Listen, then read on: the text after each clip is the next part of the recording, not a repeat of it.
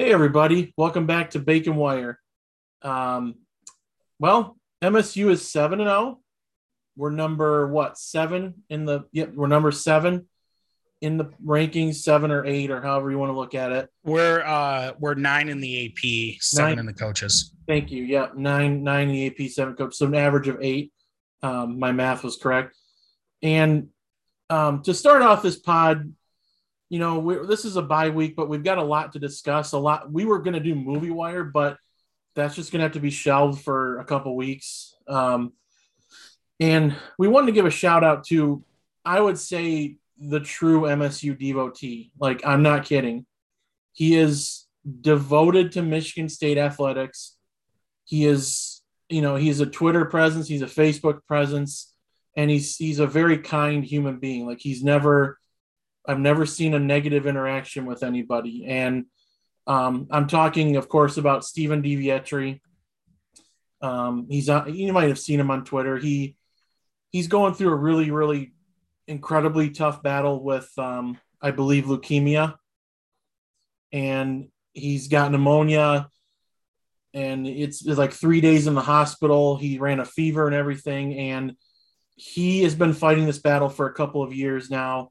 One of our friends, Trevor Upchurch, knows him personally, and um, it's it's been a tough couple months for him. He doesn't. I mean, his Facebook posts and his tweets are just it's sad because he might not make it to. He wants to make it to the Michigan game, but he might not make it to next week. It's that bad. He's got no immune system. I mean, he's battling for his life, and all of us on MSU Twitter just want to. I know he probably won't listen, but maybe someone who knows him will, and just tell him that we are truly praying for his recovery, and hopefully he can make it to the Michigan game and see a big win, and fight the battles from there. I don't Yeah, know. I mean, cancer survivors are some of the toughest motherfuckers I know. Yeah. Because it's a battle they didn't volunteer for, they didn't sign up for. They didn't choose to fight this battle, and they do it anyway. And I'm forever in awe of people who can bounce back from cancer and fight and not get a negative attitude or like turn to selling meth in the New Mexico desert or anything like that. So Stephen, like, my thoughts are with you. Keep chopping. Yep. You got this, brother. We're behind you. Yeah, I agree. I mean, cancer is such a bitch, man. I've had people in my family who have dealt with it, who I've lost from it. I know that, it's the fight, the process, everything that you have to go through, in the hospital and everything is just it's something you wouldn't want anyone to deal with ever. And especially a guy like Steven, who really just is really one of the sweetest and kindest people out there. Steven, I mean, we love you, man. Keep fighting, man. You're doing great. Yep. And go green, man. We'll see you next Saturday. Yep. We're gonna get your butt in that game, and if you can't get to it, we're gonna make sure that you get the nicest setup to watch that damn thing. So get well, Steven. You're keep chopping, like Spartan Dog said, and I hope we hear more positive news in the coming weeks. I really pray for it, and there's really no great transition. So Michigan State is 7-0, like I said to start the pod. We Me and Spartanog and Matt were basically just like, we're not worried about Indiana. We're not that worried. The numbers, literally, like Sean posted that stat line. The numbers were overwhelmingly in favor of MSU, and I think I learned something. Like the great Pat Narduzzi once said, "Stats are for losers." And boy, we almost lost that game, but we hung on to win 20-15, and we're still chopping, still undefeated, still have a shot at a lot of big things. But I think I can say it for all of us that game was alarming in some ways. And what the hell is that? Sorry. I will I say we let Carter start it off. We're gonna do compliment sandwich. This one's gonna be a little lighter on the meat, but or the buns, I guess. But let's start off with some compliments. Let's do some positives before we really dig into the negatives. So Carter, why don't you start with your first compliment for the team? All right. So my first positive was I got a couple different aspects of this. So my first, and I think the overwhelmingly positive from that game was Cal Haladay / the defense / Scotty Hazelton. I think the defense showed up big time, and that's largely in part due to Haladay. He proves week in and week out to be the glue for this defensive unit. I mean, the pick six where he just read Tuttle's eyes and then he jumped the route. That was an impressive football play. Like, that was awesome IQ right there. He's smart. He plays so calm. He calms the rest of the defense down as well. And I have to mention the fact that he doesn't wear gloves, sleeves, tape, anything. He's just an absolute psychopath energy. Doesn't wear any extra apparel. I love it. He was one of those really impressive finds for D'Antonio towards the end of his recruiting tenure when there weren't a whole lot. Hazelton, his defensive unit, to me, continues to grow and improve, and I think that they continue to impress me every week. He was constantly dialing up pressure, like blitz after blitz, and that was the smart thing to do against a quarterback that doesn't really threaten you with his legs outside of the pocket. The attention to personnel was really impressive. I wouldn't be surprised if Hazelton ended up with a head coaching job in the near future. And then a couple names that impressed me this week defensively, mostly the usual suspects, but one was a surprising name. You see Henderson, Angelo Gross, Kimbrough with the strip sack. Ronald Williams, I think, continues to get better. His defense is just improving a lot. Ponashute, Jacob Slade, Quavaris Crouch. Those are the regular names that you hear all the time. But the surprising one was Marquis Lowry Jr., the Louisville transfer at corner.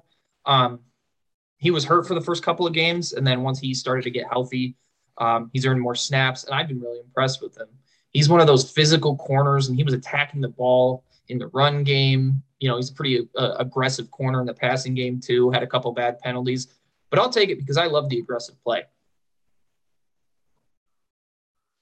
Yeah, absolutely. Yeah, absolutely, Carter. I agree with you. As much as the defense has kind of gotten my goad, for it's kind of bend don't break style at times. The defense was far and away the shining light of this past week. And before I start my compliment sandwich, fellas, I know we record this podcast a little later in the week than some of the other MSU centric podcasts. But ultimately, I think that might be a good thing because we all know what happens when we record shit like right after a game ends. Like Zanjo. We fell victim to it. Yeah. But we had the good one. We had the Michigan one. Yeah. So, but I would just, I think a little time, a little space to kind of stew on this analysis, I think kind of helps me a lot. My first positive goes to Matt Coughlin. Just absolutely lights out from the place kicker. Made field goals made a 50-yard field goal, a few field goals to his weak hash.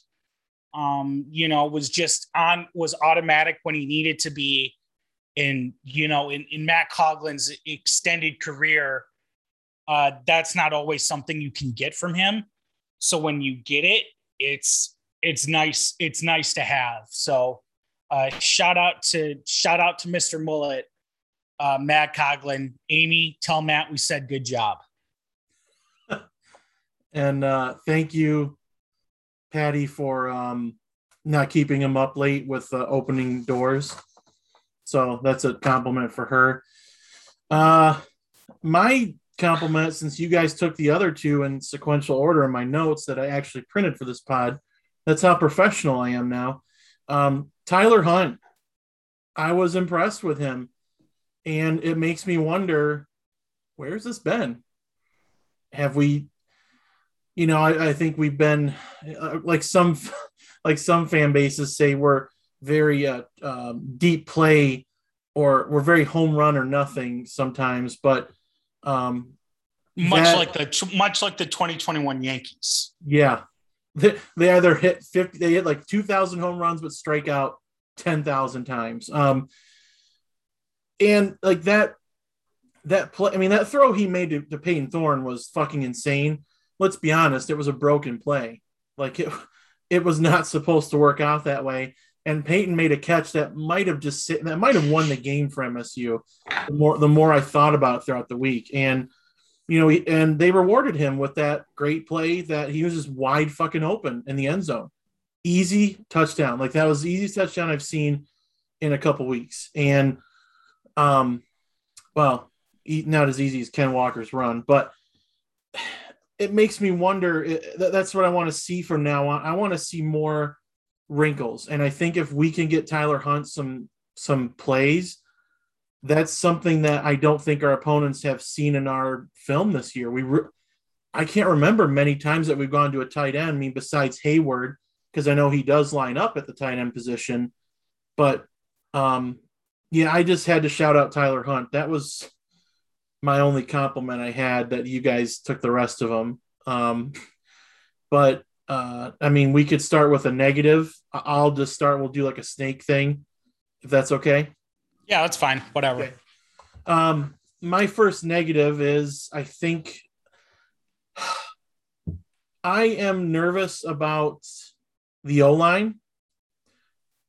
I like the depth. Depth is never bad, unless you're like, Ohio State, you play like 3 quarterbacks in a year. But I don't like the rotating 9-10 guys constantly through a game. And that reminds me of like what the coaches in my high school would do. And I think that is more something along the lines of a high school thing. Like, no, you're right. You stole mine. It's fucking high school shit. I'm sorry, Lucas. I need to pop off a little bit. Did I have this in here too? Did I just hand the ball? Did I just Westbrook the ball to you? Yeah, I have other negatives I can touch on, but I really want to go all in on this. Okay. Coach Cap is a fantastic mind with developing the trenches, right? The turnaround he had at Colorado in one season is magnificent. And there are parts of this offensive line that is really, really good. But the wholesale changes need to stop. This isn't Pop Warner where everyone gets to play. There is a clear drop off in talent from one position in the rotation to the next. Okay, go with your 5 best guys and play them 60 minutes. That is what they are meant to do. That's the whole thing with the trenches. They play the entire game. They don't come out. They don't rotate. They don't take plays off. They're in there. That's the point of pride for linemen, is that they're always in the fucking game. Stop rotating them. This isn't a JV scrimmage. This is Big Ten conference play football. Fucking figure out who your 5 best guys are and just fucking stick with them. Enough with the wholesale changes. All 10 guys aren't that fucking good. I'm sorry. They're not. They're not that fucking good. They're grown men, okay? If you can't tell them that they're not good enough and they should go to the portal, then I don't know what you're doing as a Division I football coach. I'm fucking sorry. I know Coach Cap's track record is proven at this point. But God damn it, stop the rotating. Some of the guys that we can't count on are 6-year players. Exactly. I'm muting again. I said chime in. No, that's a great point, Lucas. Some of the offensive linemen who perform the worst have been here the longest. They were on the college football playoff team. Yeah. 6 years ago. That's awful. Go with your 5 best guys and don't fucking apologize for it. This is Big Ten football, not fucking Pop Warner. And we need to establish a front 5 for what is coming ahead. It is an intimidating defensive line. It can be. If you line up AJ Curry against Aiden Hutchinson, you should lose your fucking job. They should just let Hutchinson walk by him at that point. Just give him a free tackle. Here you go. Has Kevin Wigginton seen the field this year? Not that I know of. They're redshirting him, which is probably the right decision. Okay. Yeah. But that's not my point. Kevin's my boy. I love Kevin. Friend of the pod. He's going to do great things. Friend of the pod. But my point is they have 5 guys who are a solid unit. And they keep pulling them out wholesale for 5 guys who aren't as good. Yeah. It just doesn't develop not chemistry, but like consistency and chemistry, right. Momentum. It kills all of that.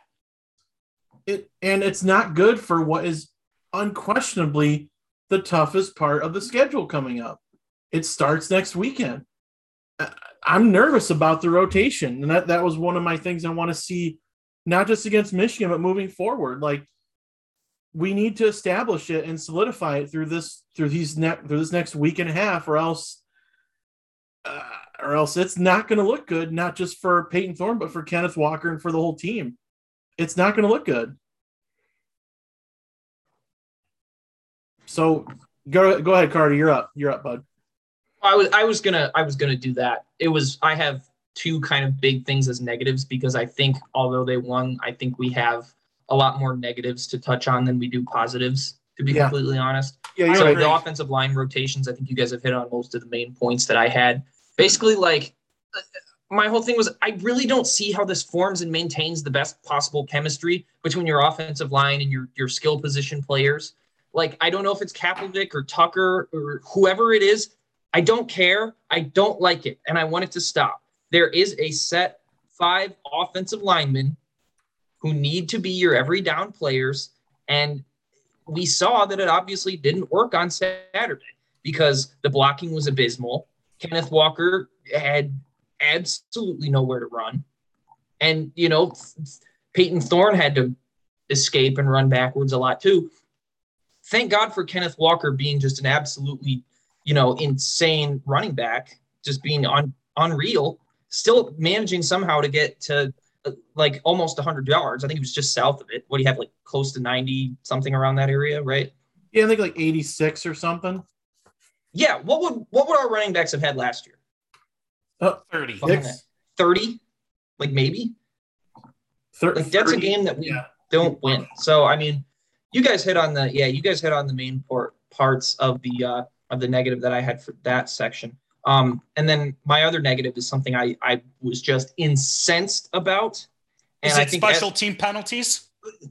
That actually wasn't it. SD, I think you're going to agree with this because I think that he's kind of like your main nemesis this year. And that's the fact that Jay Johnson called a pretty poor game. Oh, absolutely. Jay Johnson, I think he called. Did you listen to last week's pod, Carter? Yes. Do you agree with me that it feels like he flips a coin before every series where he's like, all right, I'm going to do something. I'm going to call a competent series. Yes. And okay, I'm going to run Kenneth Walker up the middle 3 times and then punt. Yep. Exactly. That was the worst. That was the worst performance from Jay Johnson that I have ever seen. I think since he's been here, yeah. I cannot the 7 turnovers against Rutgers, I can almost forgive because it was their first game, COVID, whatever.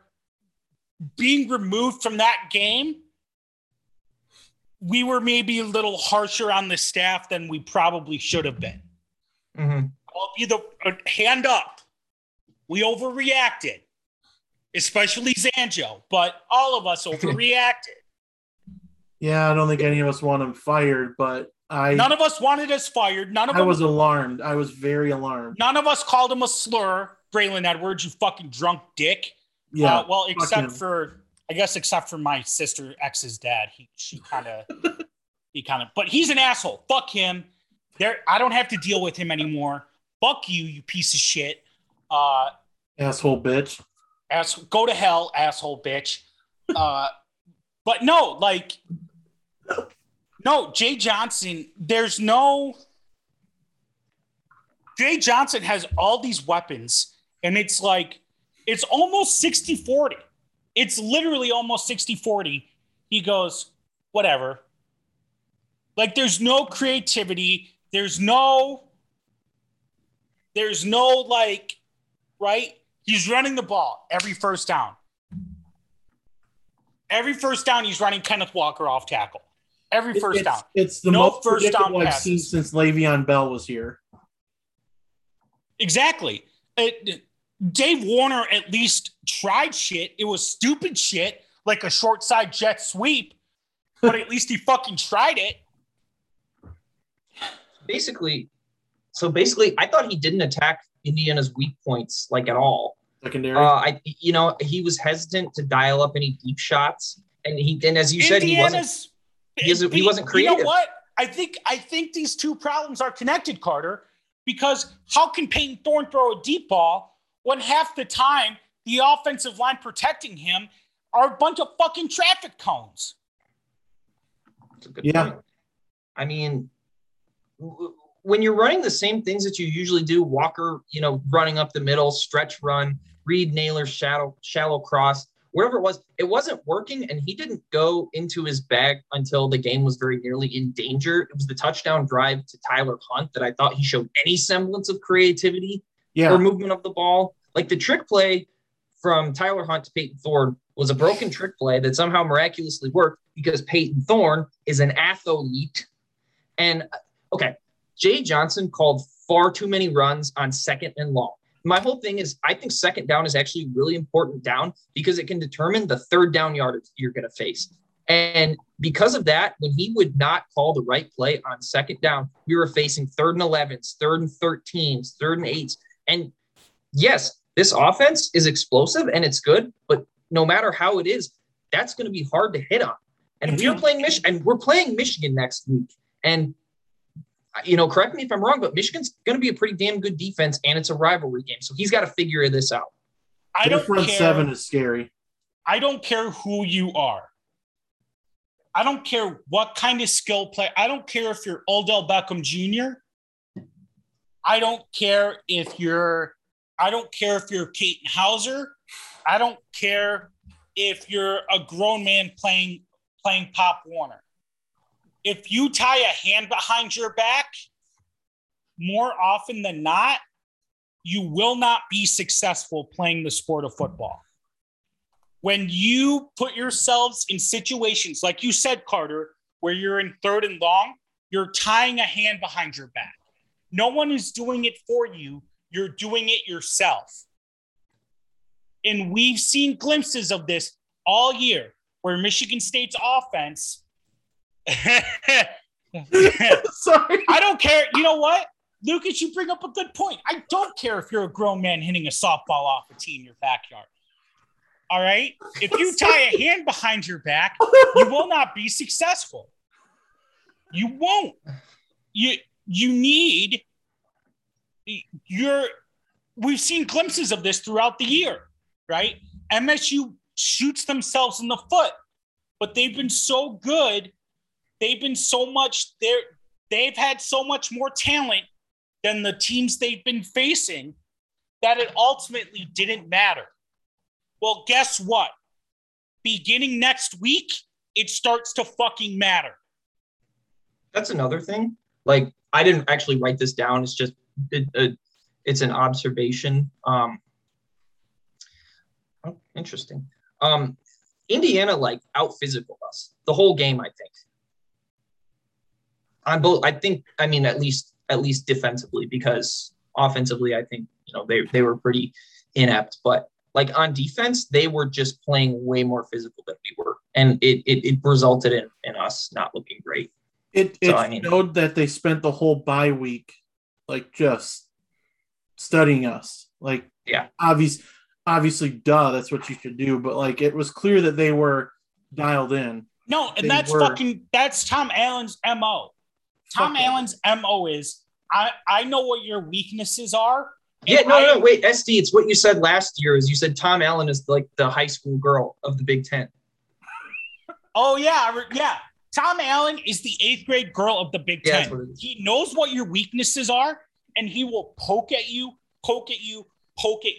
until you either cry or you kick him in the vagina.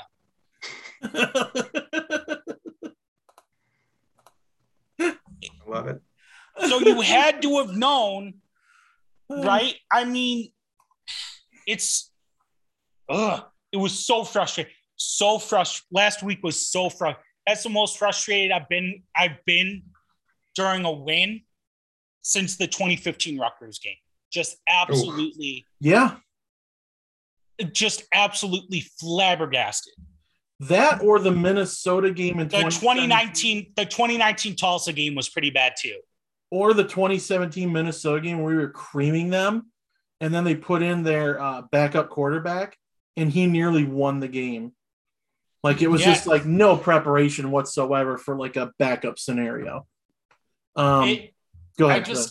It was brutal. Last week was brutal. But you know what? And this is in the special team penalties. I'll touch on those real quick before I give my final positive, because I don't. Do you guys have any other negatives or positives to give out besides the special team penalty? Those are my negatives. I have one more positive. I can do it after you go. So do I. I have one more positive. I don't think I do. So go ahead. I'll let you guys wrap it up. The special teams penalties this year have been fucking ridiculous, inexcusable. Delay of games, false starts, shit that just should not happen on special teams. Right? I'm okay with the strategic delay a game to kind of get yourself in a better field position after the punt, right? But unprofessional bullshit. Unprofessional bullshit. Exactly. Insubordinate. Unprofessional bullshit. This is why no one watches AOL Blast. This is why no one watches Big Noon Kickoff. Yeah. Ooh, new meme. All right. This is why no one watches Big Noon Kickoff. Unprofessional bullshit. Sorry, but that's just too good. But no, like Ernie Els. I'm not sure. Like, what is? It's almost. Here comes another meme. Ernie Els. What would you say you do here? Is his name Ross Els? Ernie Els is the golfer. Ernie Els is the golfer. Like, I didn't know if you were like trying to just like fuck with us or. No, I legitimately thought his name was Ernie Els. Ross Els, what would you say you do here? Because it sure isn't coach special teams. It reminds me of when Mark D'Antonio hired Mark Snyder, who was fired from Texas A&M, and everyone was like, this was back when I was on the Red Cedar message board, and they were like shitting their pants over like, oh my God, we got a Big 12 SEC guy, and he was horrible. He was a special teams coach, I believe, when he first came aboard, and I think that maybe lasted a year. But anyway, that's what Els reminds me of. It's like, yeah, what are we doing here? Like, do we have a coach, or is it like Farmer Fran? He's just like spouting off gibberish, and the guys don't know what to say, and they just go do what they think is he said. The punt team is so disorganized. If it wasn't for Ross Behringer, we would have 3 losses right now. We would be 4-3. We would be just floating 500 if it wasn't for Ross Behringer, because our punt team is so fucking bad. It is. I mean, yeah. Behringer is one of the few bright spots or one of the few bright spots on special teams. Like it seems like when we give Coughlin the most shit, or like we are just not optimistic in him. Like Indiana, I'm not gonna lie. If Coughlin listens to this, I didn't think you were gonna hit that 52-yard field goal. Did not think it. I was just sitting there like, I think I was a couple beers deep, and I'm like, he's not fucking making this. Boom, right down the middle, and I'm like, okay, thank you. And then the second one, I'm like, he's not making this one. He can't make two in a row. He does. So thank you, Conklin. You proved me wrong. I'm an asshole. I'm a piece of shit. So thank you. You're on my good side again. But yeah, if it weren't for Behringer, we probably would have lost the Nebraska game. Coughlin was wearing his goose suit on Saturday. He was goosed. He was goosed. Yeah, Behringer is incredible, but like, yeah, we have to clean these penalties up because this would kill us against a team that has competent running backs, and I'm not so sure about a competent quarterback, but we will find out. It's going to kill us against the Ohio States, the Penn States, and the Michigans. They are going to make us pay like good teams do, and we are lucky Indiana is not a good team because let's be honest, the way that offense was playing in the first half, Indiana probably should have been up at least 21-3. Or 21-7 if you still count the pick six. Like, and I kind of wonder, for when I found out Tuttle was starting, I'm like, okay, maybe we dodged a bullet because Michael Penix Jr., I remember when he lit our ass up 2 years in a row. And I'm kind of like, I remember Indiana fans, like I think Sheehan had some Indiana fan on, or reporter Annie had a fan on, but they were like, you guys might be better off if Penix plays because he'll turn the ball over at least 3-4 times. And I kind of wonder that. I'm like, I wonder how this game would have gone if Penix played. And it makes you wonder, like, were they preparing for Penix too and just kind of like did the cross-eye SpongeBob meme where like they just had to focus on two different quarterbacks? So this will be my final positive, and then Carter, you can get into yours, and then we can move on. Mm-hmm. The final positive to take away from this game, as frustrating and as irritating as it was, as maddening as pissed off as it made me, as pissed off as it made, I'm sure, a lot of you, the listener. This game was a trap game with a capital T. Okay, we were going on the road against a team that was underperforming before a bye, with a mega tough schedule in 2 weeks before we play our biggest rival at home. It cannot get trappier than that. And we walked out with the old brass spittoon. That's a win. Just win, baby. It's a win. And we covered. Good teams win. Great teams cover. Yep. So by the skin of our teeth, we covered. So look, we got it done, right? It was fucking horrific, but we got it done. The worst performance I've seen out of an MSU team since probably 2016, if we're being honest. Because I don't think the 2018 and 2019 teams were awful. I just don't think they had they didn't have the horses and they didn't have the support. I wish Brian Lewerke had a better offensive line. Yeah. That's what I would say about 2018 and 19. 2018 and 19, they didn't have the horses. D'Antonio was obviously checked out. The 19 team had the talent the 18 team had the talent to win 10 games. Yeah. Oh no, for sure. But but that was the worst I've seen a team play since an MSU team play since 2016, and they still fucking won. Yeah, you cannot understate how important that is to play the worst game,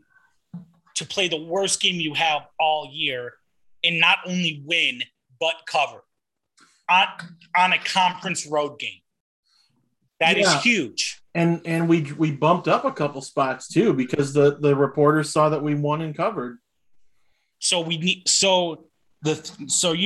Tucker's not an idiot. He knows what needs to be fixed. He's got 2 weeks to fix it. And we have 9 days. We have 9 days to see if he did anything. Yeah, I'm nervous about some aspects, but you know what? I'm glad that we got a shitty game out of the way. Yeah. And, one thing, it's good. Based on last year, one thing Tucker will not do, he will not let these guys come out with low energy. Especially not against Michigan. No.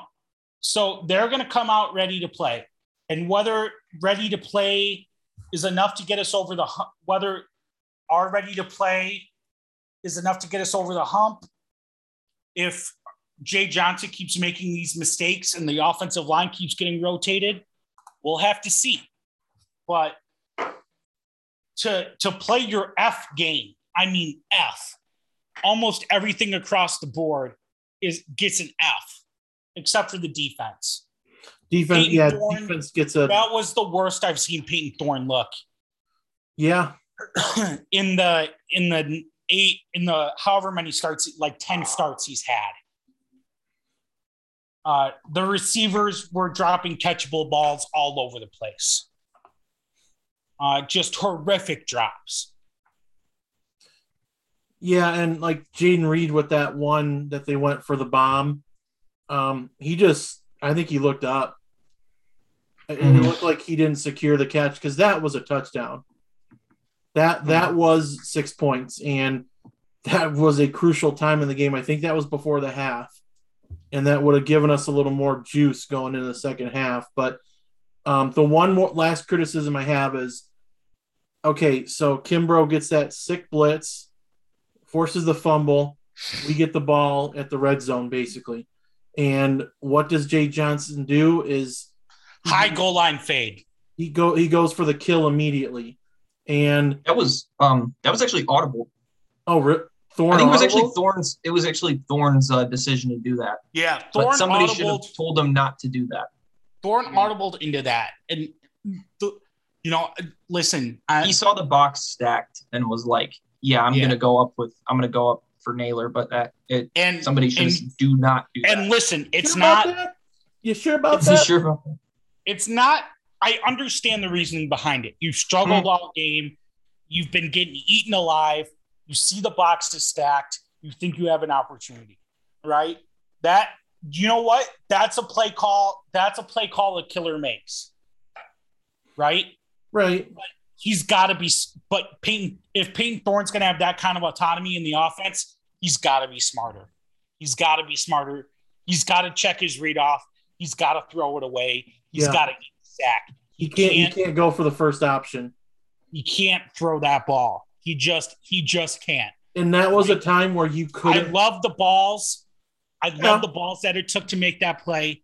I love that Peyton Thorne had the courage, and I love the balls, right? Like Kevin Spacey said, I love the balls on that kid. Oh. But fucking asshole. But you got if you're gonna be trusted to change the play at the line, you can't make that throw. You cannot make that throw.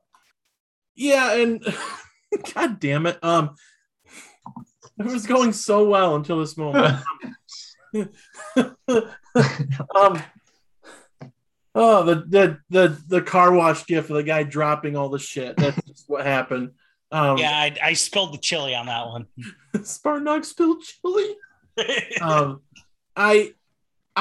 Okay, but I still wish. So okay, I'm stammering. So then we probably should have gotten a Kenneth Walker run. At least three, and that would have made it 23-15, which.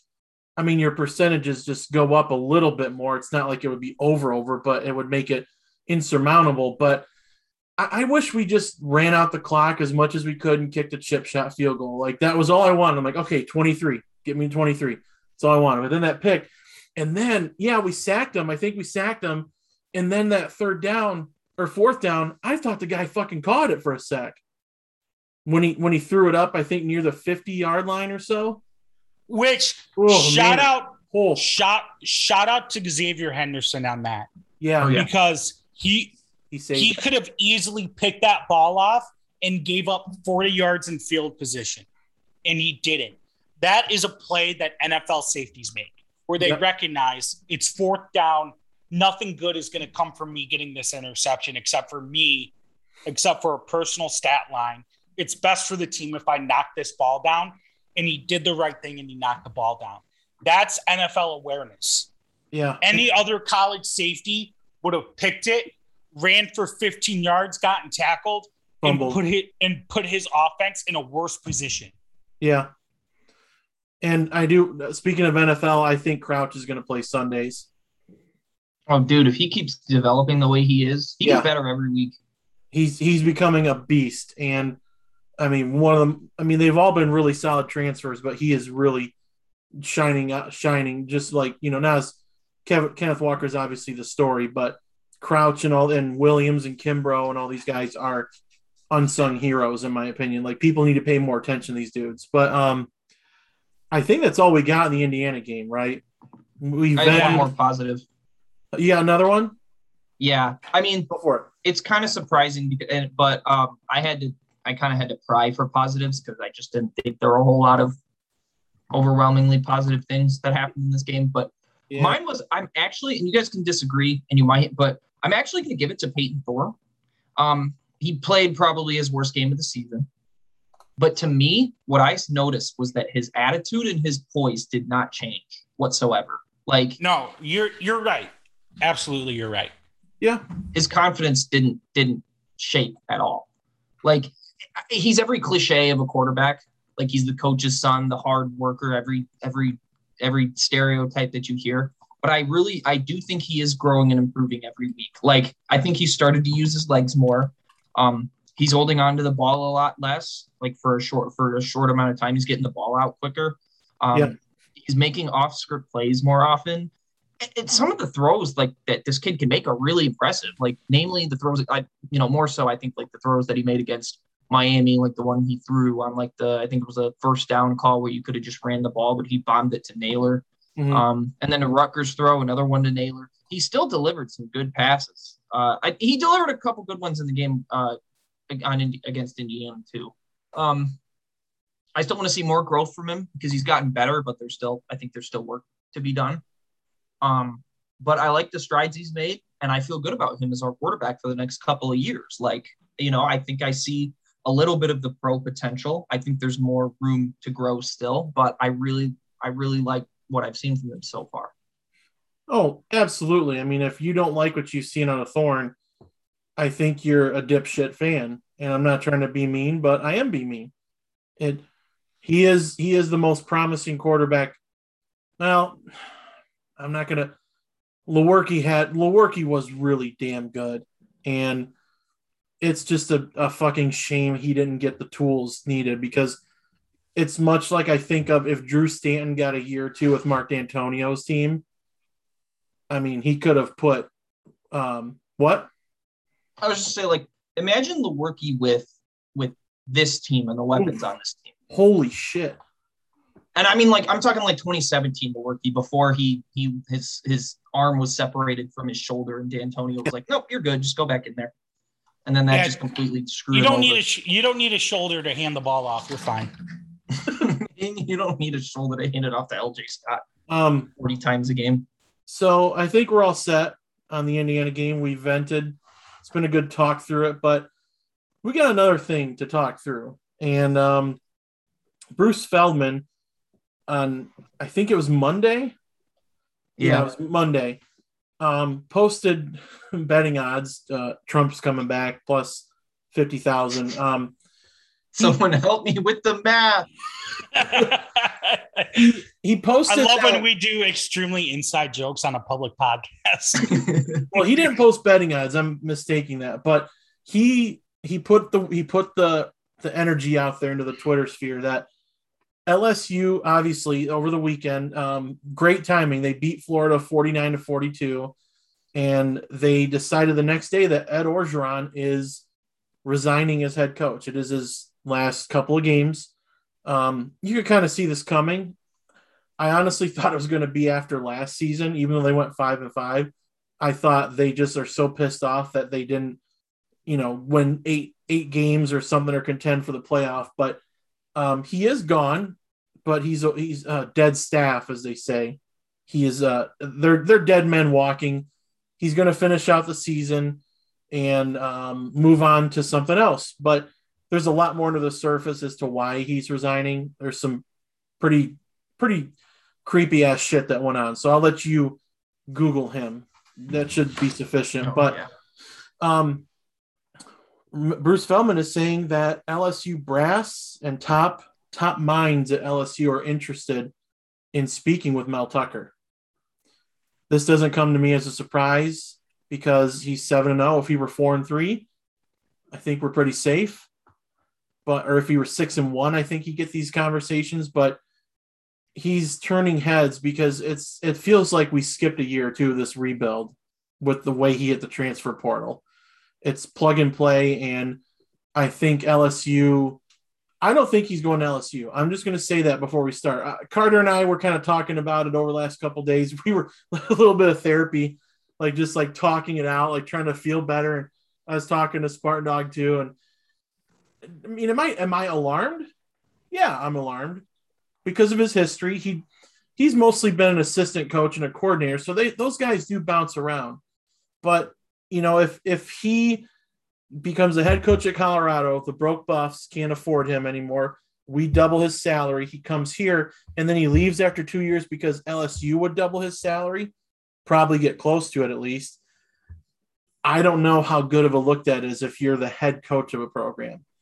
And I think Mel Tucker's a Midwest guy. He has SEC connections, but I think he's got Big Ten roots. Let's be honest. I mean, he's a Big Ten guy. Played in the Big Ten. He is a Big Ten guy all around. And I mean, if LSU did come and say, we'll give you $12 million a year, I'd say, okay, I would take it. You'd be really stupid to not take that. So let's drive you to the airport, as Rico said on Valenti. Drive you to the airport, help you pack your bags. But I don't know what you guys think, but I don't think he's going. I think he might be gone in a couple of years, but I think it's too early. He's got some stuff to finish here. Lucas, Carter, I have prepared a statement. Oh no. Here we go. To read. Ladies, gentlemen, and non-binary listeners of this fine pork product podcast, we are under attack. The enemy at our gates is more powerful than the University of Michigan, the Big Ten Conference, and the COVID-19 vaccine combined. We are the subject of an insidious, maniacal media conspiracy aimed to undercut the Michigan State University football program in order to elevate the failing, downtrodden kiddie pool program in Ann Arbor. Think about this for a second, if you would. What benefits the long-established narratives of national sports media?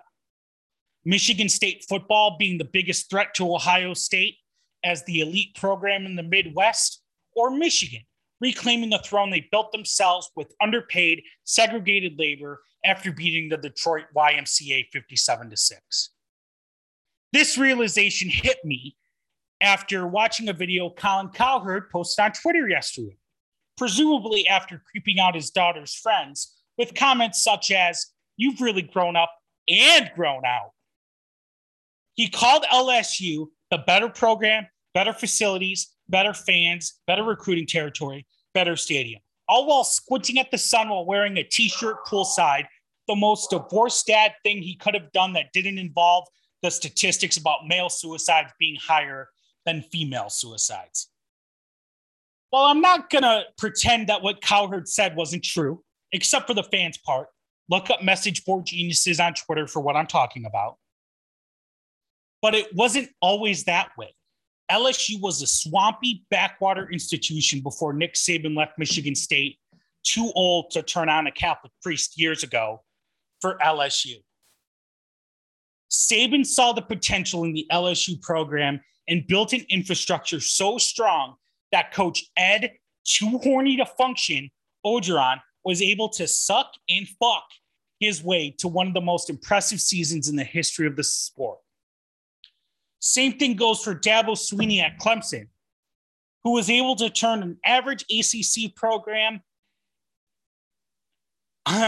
into one of the sport's power players while having church parishioners handshake 50s into the hands of his players while threatening to swallow a 12 gauge if NIL was ever passed.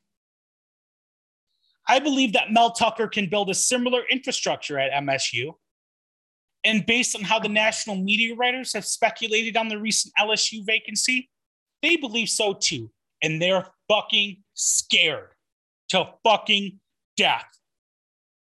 The national media landscape has sunk so many resources into myth building Michigan and Bo. I'll send you to Dr. Anderson Schembechler that they're willing to even have Michigan move up in the AP poll after an idle week.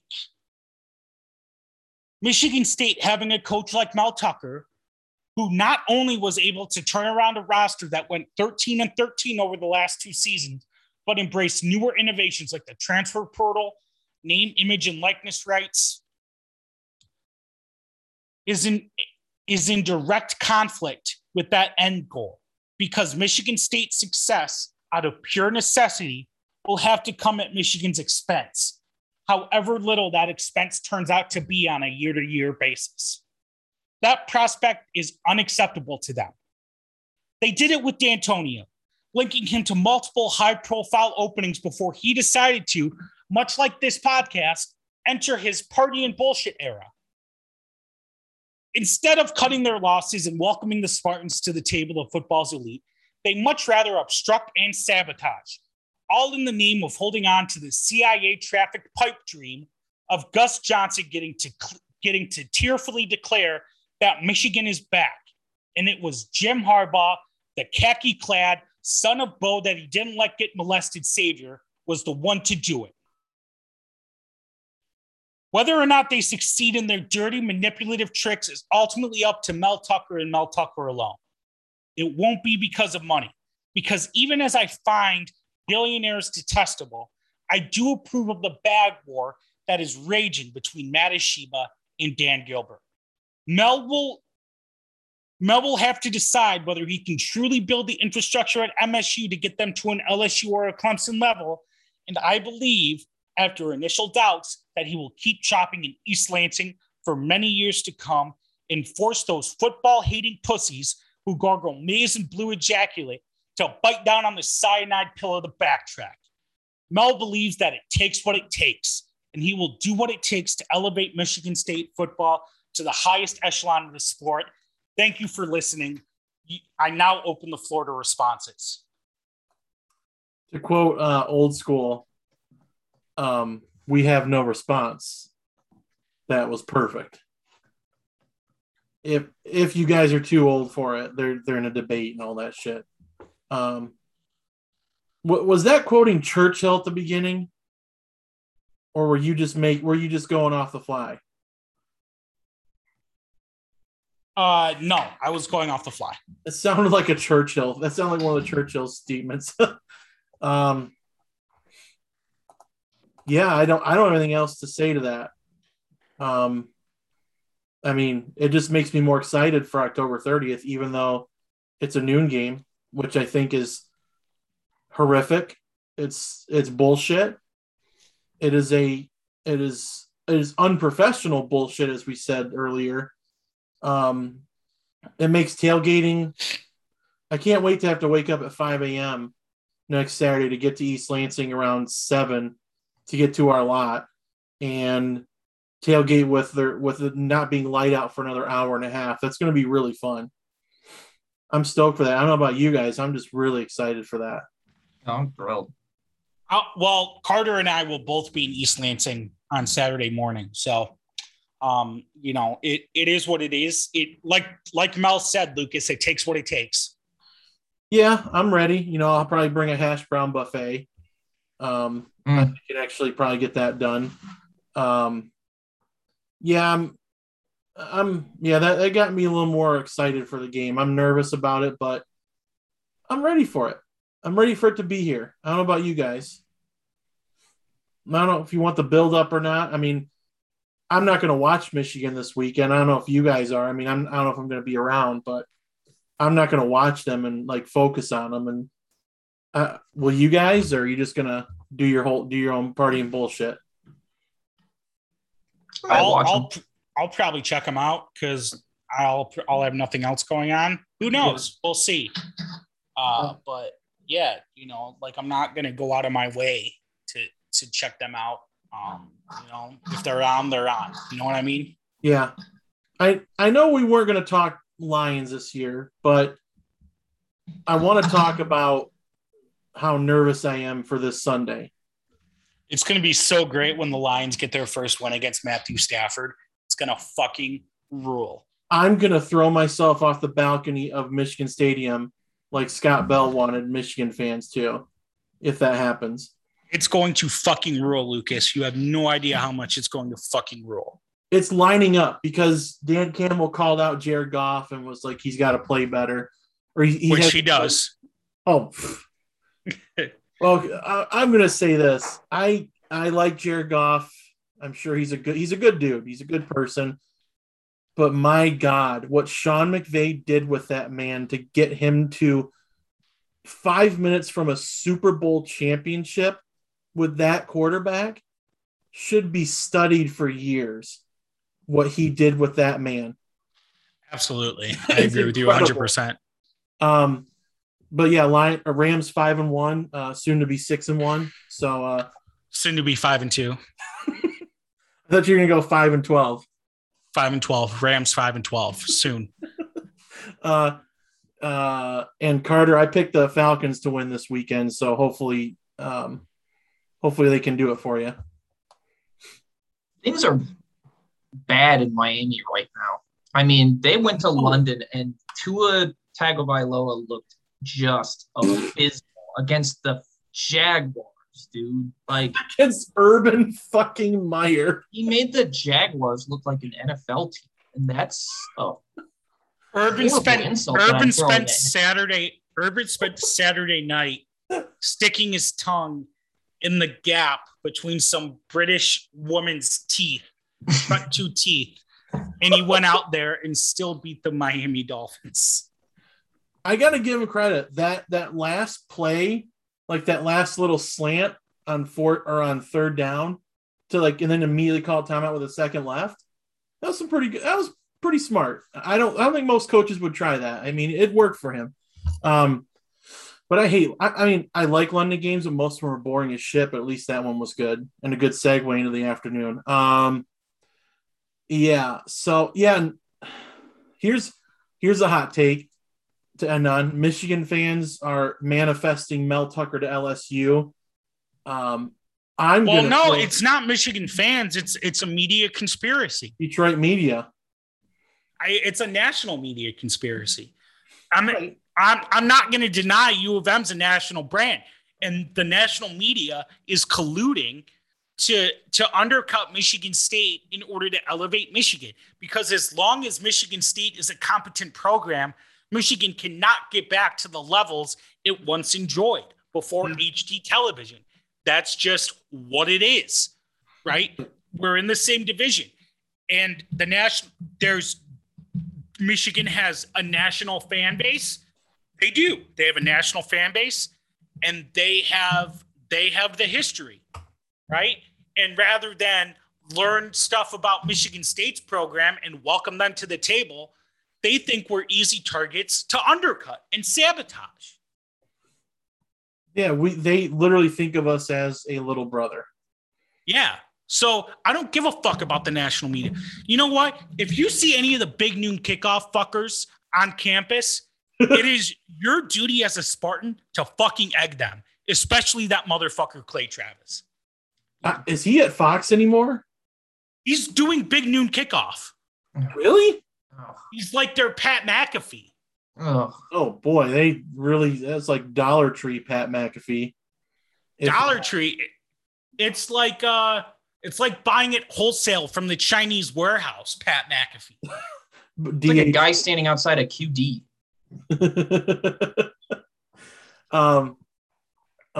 I'm throwing this into the atmosphere, into the ether now.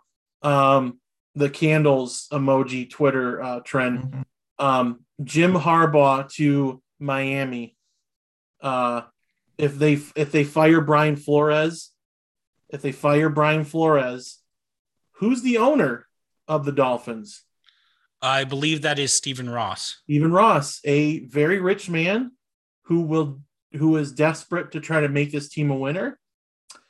I think if Michigan has a good season, like say they do it, say they win 11 or 12 games, say they finally fucking do it, and I think Harbaugh would jump ship.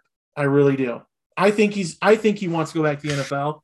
So to counter the Mel Tucker to LSU news, I'm going to put out there Jim Harbaugh to Miami Dolphins soon emoji. That's my prediction. I know it's not going to happen, but if it does, I will come on here and replay the audio and say I was right. Sounds good, Lucas. Can we end this podcast? I have to poop. Yeah, we'll end it. Okay. Carter, thanks for coming on with us. Next week, we have a really awesome guest. I'm not going to say it. We're going to tease it. He's been on before. But we'll let Spartan go poop. Fellas, go green. Go white. Go white. Go Lats. Go Steven. Go Steven DiVietri. Go Steven. Brother. We love you, man. We love you, man.